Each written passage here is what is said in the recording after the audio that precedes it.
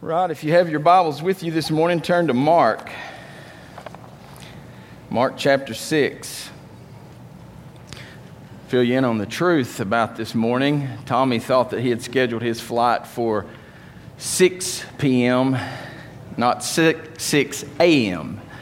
And so I was informed Friday that I would be preaching this morning. So there was a little bit of confusion there.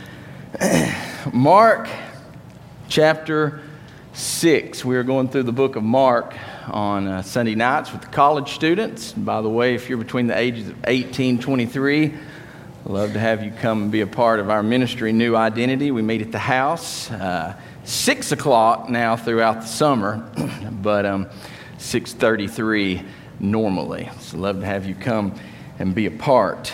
Mark chapter 6. This morning, we're going to focus primarily on one particular topic, okay? Now, we're going to definitely branch off. We're going to get on some rabbit trails here and there, but for the most part, we're going to primarily focus on one topic, and that is Jesus is Lord. Jesus is God, okay? That's what he would strive to show and teach and talk about for 3 years of his ministry while here on earth. Jesus is Lord. And so here in Mark chapter 6, just having fed the multitude with 5 loaves of bread and 2 fish, so a miraculous miracle in and of itself, I think we would agree, Jesus now turns to his disciples and he sets up what you could consider to be a learning experience for them. This is all set up, a plan of God. Okay, as we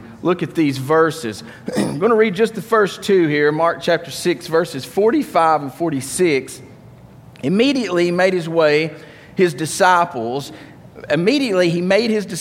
get into the boat and go before him to the other side to Bethsaida, while he sent the multitude away.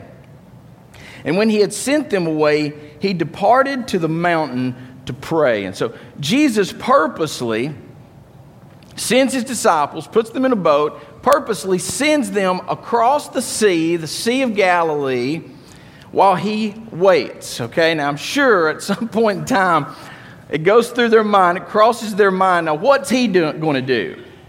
Okay, why is he not going with us? He's staying behind while he sends us across to the other side. Look at verses 47 48. We're going to be here for just a few minutes this morning. It says, "Now when evening came, the boat was in the middle of the sea. He was alone on the land. Then he saw them straining at rowing, for the wind was against them. And now about the 4th watch of the night, he came to them walking on the sea, and would have passed them by."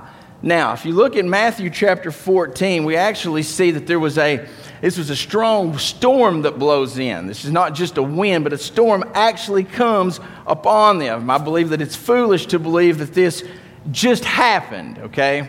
This is, again, all set up by God for his glory, for his purpose, good purpose. There also in verse 48, it says that he saw them. Now just think about that. He's on the mountaintop. He's been praying. He's sent them across the Sea of Galilee. And yet, somehow or another, like a science fiction movie or something, he is watching them. He is watching over his disciples that he has placed in this storm. You got to understand, these men would go through many storms in the roads in the days and months and years ahead. Lots of storms, all right? This is just the beginning, okay? These guys would be responsible for taking the gospel into all the world. These men are responsible for you and I sitting here this morning. That's where it started. And these men would go through a great deal. They would go through a lot of trials and tribulation.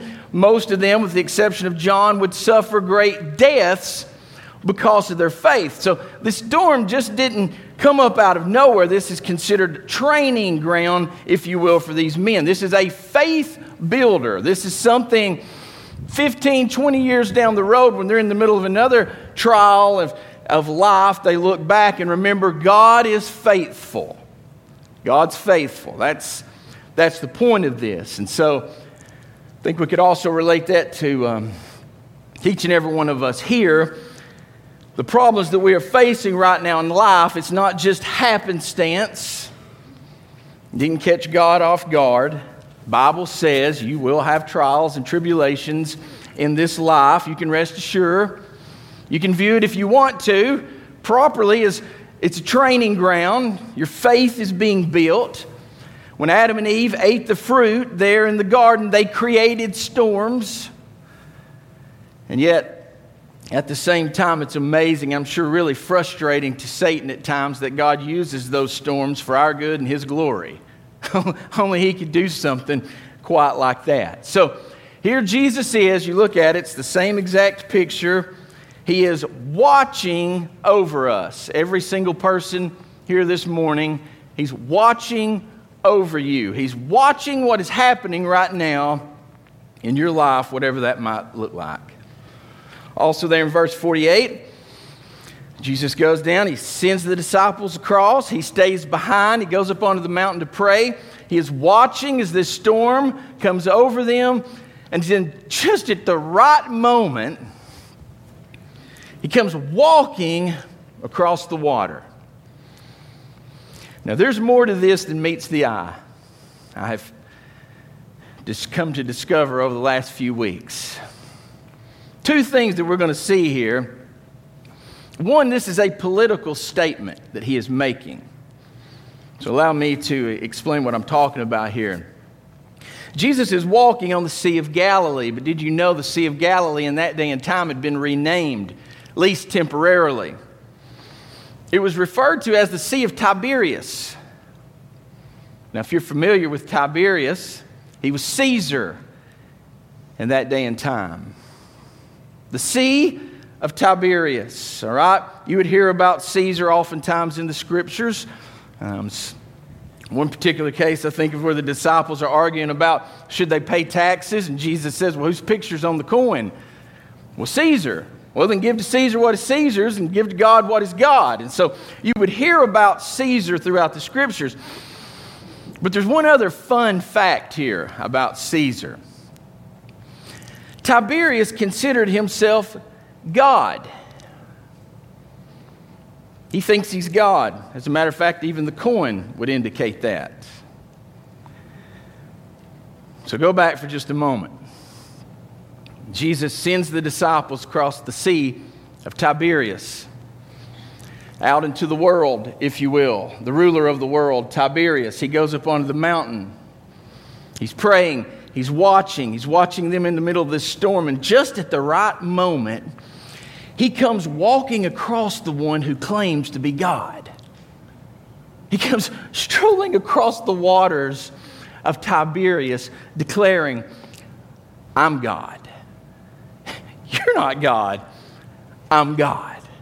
I'm doing something that no mortal man can do. Our world is full of people today, possibly even some here this morning, who would say that Jesus never claimed to be God. He was just a great man, and yet that's sad, because throughout the Bible, John 1:1, John is alluding back to Genesis 1:1. He says, in the beginning was the Word referring to Jesus.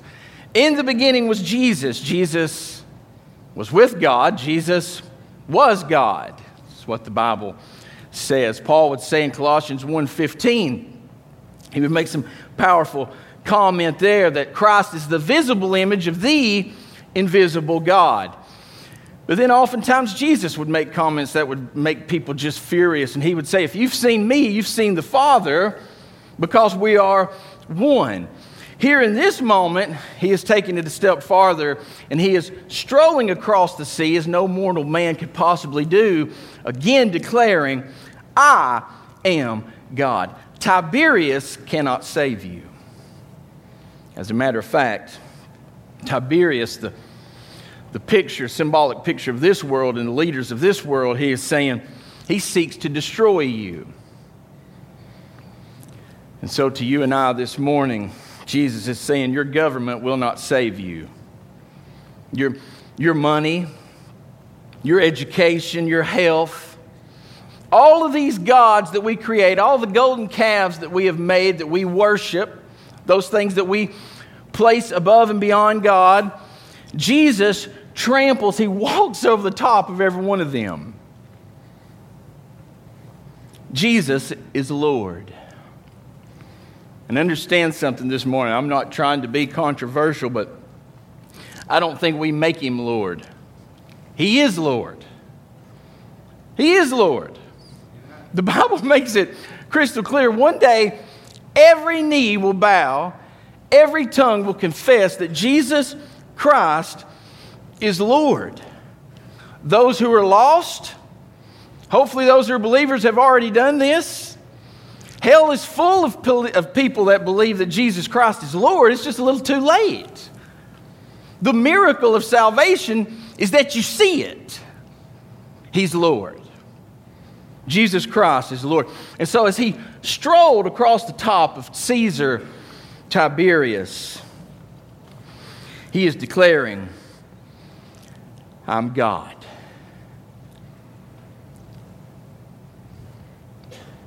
He also says there in verse 48, he was about to pass them by. Now, think about that for just a second. If you've maybe missed that. He's about to pass them by. It's as if they're out here struggling, and he's walking, he leaves the shore, he walks across the sea, and he's headed towards the other side. Doesn't make much sense. If we read, we're not going to, but in verse 49, these people are scared out of their mind. Suddenly in verse 49 it says, now they're terrified because they see what looks like a ghost walking across the water. They don't recognize Jesus. They have absolutely no idea it's Jesus. It's almost as if he is in a different form here. He looks different. So you think back in the Old Testament, there's at least 2 times that I can think of where God passed by something. Moses and Elijah. Elijah's situation a little bit different, but same thing. God passes by them, giving them a little taste, giving them a little picture of himself and his glory in a form they had absolutely never seen before in their lives. He passes by, revealing, again, I am God. Here Jesus is doing the same thing. He's doing something no mortal man could ever possibly do. He's like a ghost walking across the water, and in the same way he is declaring, guys, I am God. He's giving them just a little taste of his glory. He's just letting them see it for just a moment. I am God. Tell you something else that happened on a mountain where Jesus revealed his glory, the Mount of Transfiguration, when he's there with, again, Peter, James, and John. Those guys got to be a part of a lot of different things. And he's standing there on the mountain. Suddenly he's glowing. He changes. He's starting to change. And who show up? Moses and Elijah. Moses being a picture of the Word of God, the commandments of God that we are to obey.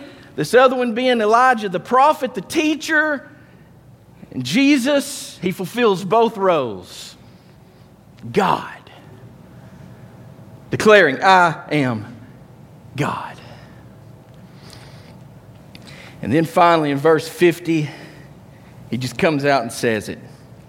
For they all saw him and were troubled, but immediately he talked with them and said to them, be of good cheer, it is I, do not be afraid.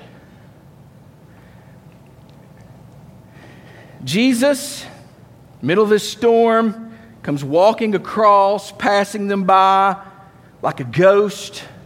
He says, do not fear, it is I. Oftentimes when God would show up in this form in different places in the Bible, or when angels would show up, the first thing they would say, do not fear, because people were scared to death.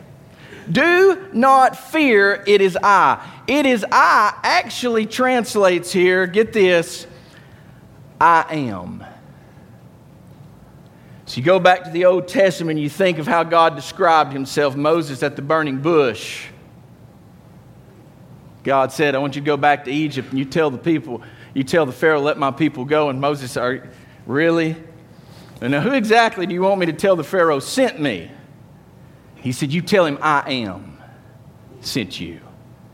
You think of other passages where Jesus would say, before Abraham was, I am. I am. Here in this moment, as he stands on top of the water, talking to these guys as they stand there in their boat, he is saying, fear not, I am God. I'm here. I'm right here with you. Fear not. How in the world Mark could miss the next part, I don't understand. But between verse 50 and 51, something really amazing happens here. Now, I know the Bible's clear that if everything Jesus did on this earth had been written down in books, the world would not contain all of the books it would take. I get that. But I don't see how in the world you can tell this story and leave out this part. But Matthew didn't. Matthew chapter 14. It's right here at this moment that Peter decides, he asked Jesus, can I walk on the water too? And Jesus said to Peter the same thing he says to every single one of us sitting here this morning. Come on. Come on. And I'm not going to spend a lot of time here because people wear these verses out. But I will emphasize the point. Peter got out of the boat. Peter got out of the boat and walked toward Jesus. He did something no mortal man has ever done before. He is focused on Christ and he walks across the sea. Think about that. A couple of weeks ago, I was in North Carolina for 2 weeks working with college-age males, guys, and showing them what it looks like to be a godly man. In case you didn't notice, our world is hurting for men. The problem in our country today, the downfall of the family revolves around men. The problem in our churches today are lack of men. You get my point? Men. That's the problem. So we're talking about these things with these guys, and we talk about passivity. We talk about being leaders and purity, and how that when you're afraid of something, you oftentimes will make excuses and try to dodge it. We talked about humility and confidence, but the one we always talk about with these guys, that there's a lot of dialogue that comes from it, being risk takers. Men are adventurous, risk takers, just natural. It's the way we're wired. But you know what? As followers of Christ, we're all called to be risk takers. For the sake of the gospel, we're called to be adventurous risk takers, being willing to get out of the boat as Peter would do here. And I think that the only time we'll ever be willing to do this is when we have an accurate view of Jesus. When we actually see him. Only God can do this. But when we see him standing there on the water, God in human flesh, when we see that, we're much more likely to get out of the boat and say, God, do with me as you please. I heard the story of a professional NFL football player that had been traded from one team to another, and on the first day of practice, he brought his son with him, and his son made his way out onto the field and immediately was met by some security guards as well as some other professional athletes that were kind of aggravated by this, and they kind of started to run the kid off until his dad walked out. Suddenly, when the dad walked out, the little boy walked over beside him, and he's standing tall. Like, you don't know who my dad is. I think when we get a good view of our Father, come to this earth in the form of a man, Jesus, and we actually see it. We see him standing there on the water. I believe we'll be much more likely to do what Peter did here and get out of the boat. Do something. Do something for the glory of God. I also think it's interesting in Matthew chapter 14. I like the fact that Peter takes it a step further. I mean, The Bible, Matthew takes it a step further here and also shows us that Peter was human, just like every single one of us sitting here. Because we know there that he took his eyes off of God. For whatever reason, maybe he starts second guessing this decision that he's made. I have no clue, but maybe there are waves still hitting him. Maybe the wind's tossing him around. He starts focusing on Tiberius. He starts focusing on the things of the world, and he takes his eyes off of God, and the Bible says he begins to sink. And all of us, you will find in your life, when you start putting too much focus on presidents and governments and money and people, you will find yourself anxious. But then again, we are human. And so there will be those times, much like here with Peter, that we take our focus off of him because we're so concerned with the things that are going on around us. But again, may we never forget, at least maybe when we get worried and concerned, we take our eyes off of God, at least let it be on this path of following Jesus down this difficult, narrow, radical path that he has led us down. I mean, we're making some hard choices and decisions. Yeah, we get worried at times, but at least we're out of the boat doing something crazy for God. Instantly, the Bible says in Matthew 14 that Peter sees the errors of his ways. He looks back to God and he cries out for help. And I don't think we could possibly be given any better advice than that. When you do slip up, when you do make a mistake, don't wallow in your sin. Repent immediately, get back on course, and we follow Jesus. The Bible says that instantly Jesus reached down and grabbed his hand and lifted him up. The prodigal son. Jesus would ask Peter a question, though. Peter, why do you doubt? For crying out loud, man, I'm standing here on the water. You're standing on the water.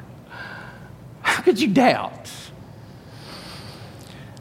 You know, Peter, you're not that rock yet that the church will be built on. You're not there yet. You're getting close. You're going through the process. You're taking steps. Hopefully we all are. Matthew chapter 14, there at the end, it said that Jesus stepped into the boat, and as soon as he did, the waters were calm. And the disciples fell on their face, and they began to worship him, and they declared, "You are the Son of God." In order to be a follower of Christ, there has to come a point in your life where you see this. You are the Son of God, Jesus. You are God in the flesh. You're God. You're not just some man, some great religious leader, some prophet or teacher. You are God. Do you see it this morning? Can you see it? It's a miracle if you can. Can you see it? Jesus is God. The proof is overwhelming. If you've never seen the movie, I highly recommend you go see it. We took about 20 college students 2 months ago to watch The Case for Christ. The movie's about Lee Strobel, true story about his life. He was a writer, a reporter. Back in the early 80s, he was also a very successful, but an atheist. His wife, I'd probably throw her in the category of an agnostic at that point in time, but due to a chain of events in their life, she became a Christian. And this brought a lot of conflict and a lot of problems in their home as a result. Lee also worked with a guy who was a Christian, and he seemed to take out his frustration on this guy. So one day at work, the guy challenged him. He said, "Man, you're a reporter. You investigate for a living. Why don't you investigate the Christian faith? As a matter of fact, why don't you try and disprove the resurrection? Because after all, if you can do that, the rest of it all just kind of crumbles and falls in." He took the challenge. He sets out to disprove Christianity. And over the next several weeks and months, he read, oh my God, he's doing interviews with pastors, with priests, with teachers and professors. And you can watch throughout the movie, you can watch his demeanor change. He gets more and more frustrated. He drinks more and more, trying to cope with the stuff that he's finding. And finally, there at the end of the movie, he sits down on the couch with his wife. And he said, the evidence for your faith is more overwhelming than I could have imagined. And he finally, at one point, said, all right, God, you win. Jesus, you're God. There's just no possible way around it. The evidence is overwhelming. Can you see it? Can you see this crazy story that a man, Jesus, God in the flesh, came to this earth for sinners, died on a cross, was buried, raised back to life to conquer the penalty. The wages of sin, the cost of sin, death. But the gift of God is eternal life through Jesus Christ, our Lord. Can you see that? Have you ever thought about that every time you look at that calendar, or you pull out your phone and you look at your calendar and you set an event on that calendar, you do it according to the death, burial, and resurrection of Jesus Christ. He changed the world. He radically changed the world. And it's hard for believers to actually people can't see this. Can you see? He is Lord. He is Lord. Jesus, God. Can you see it this morning?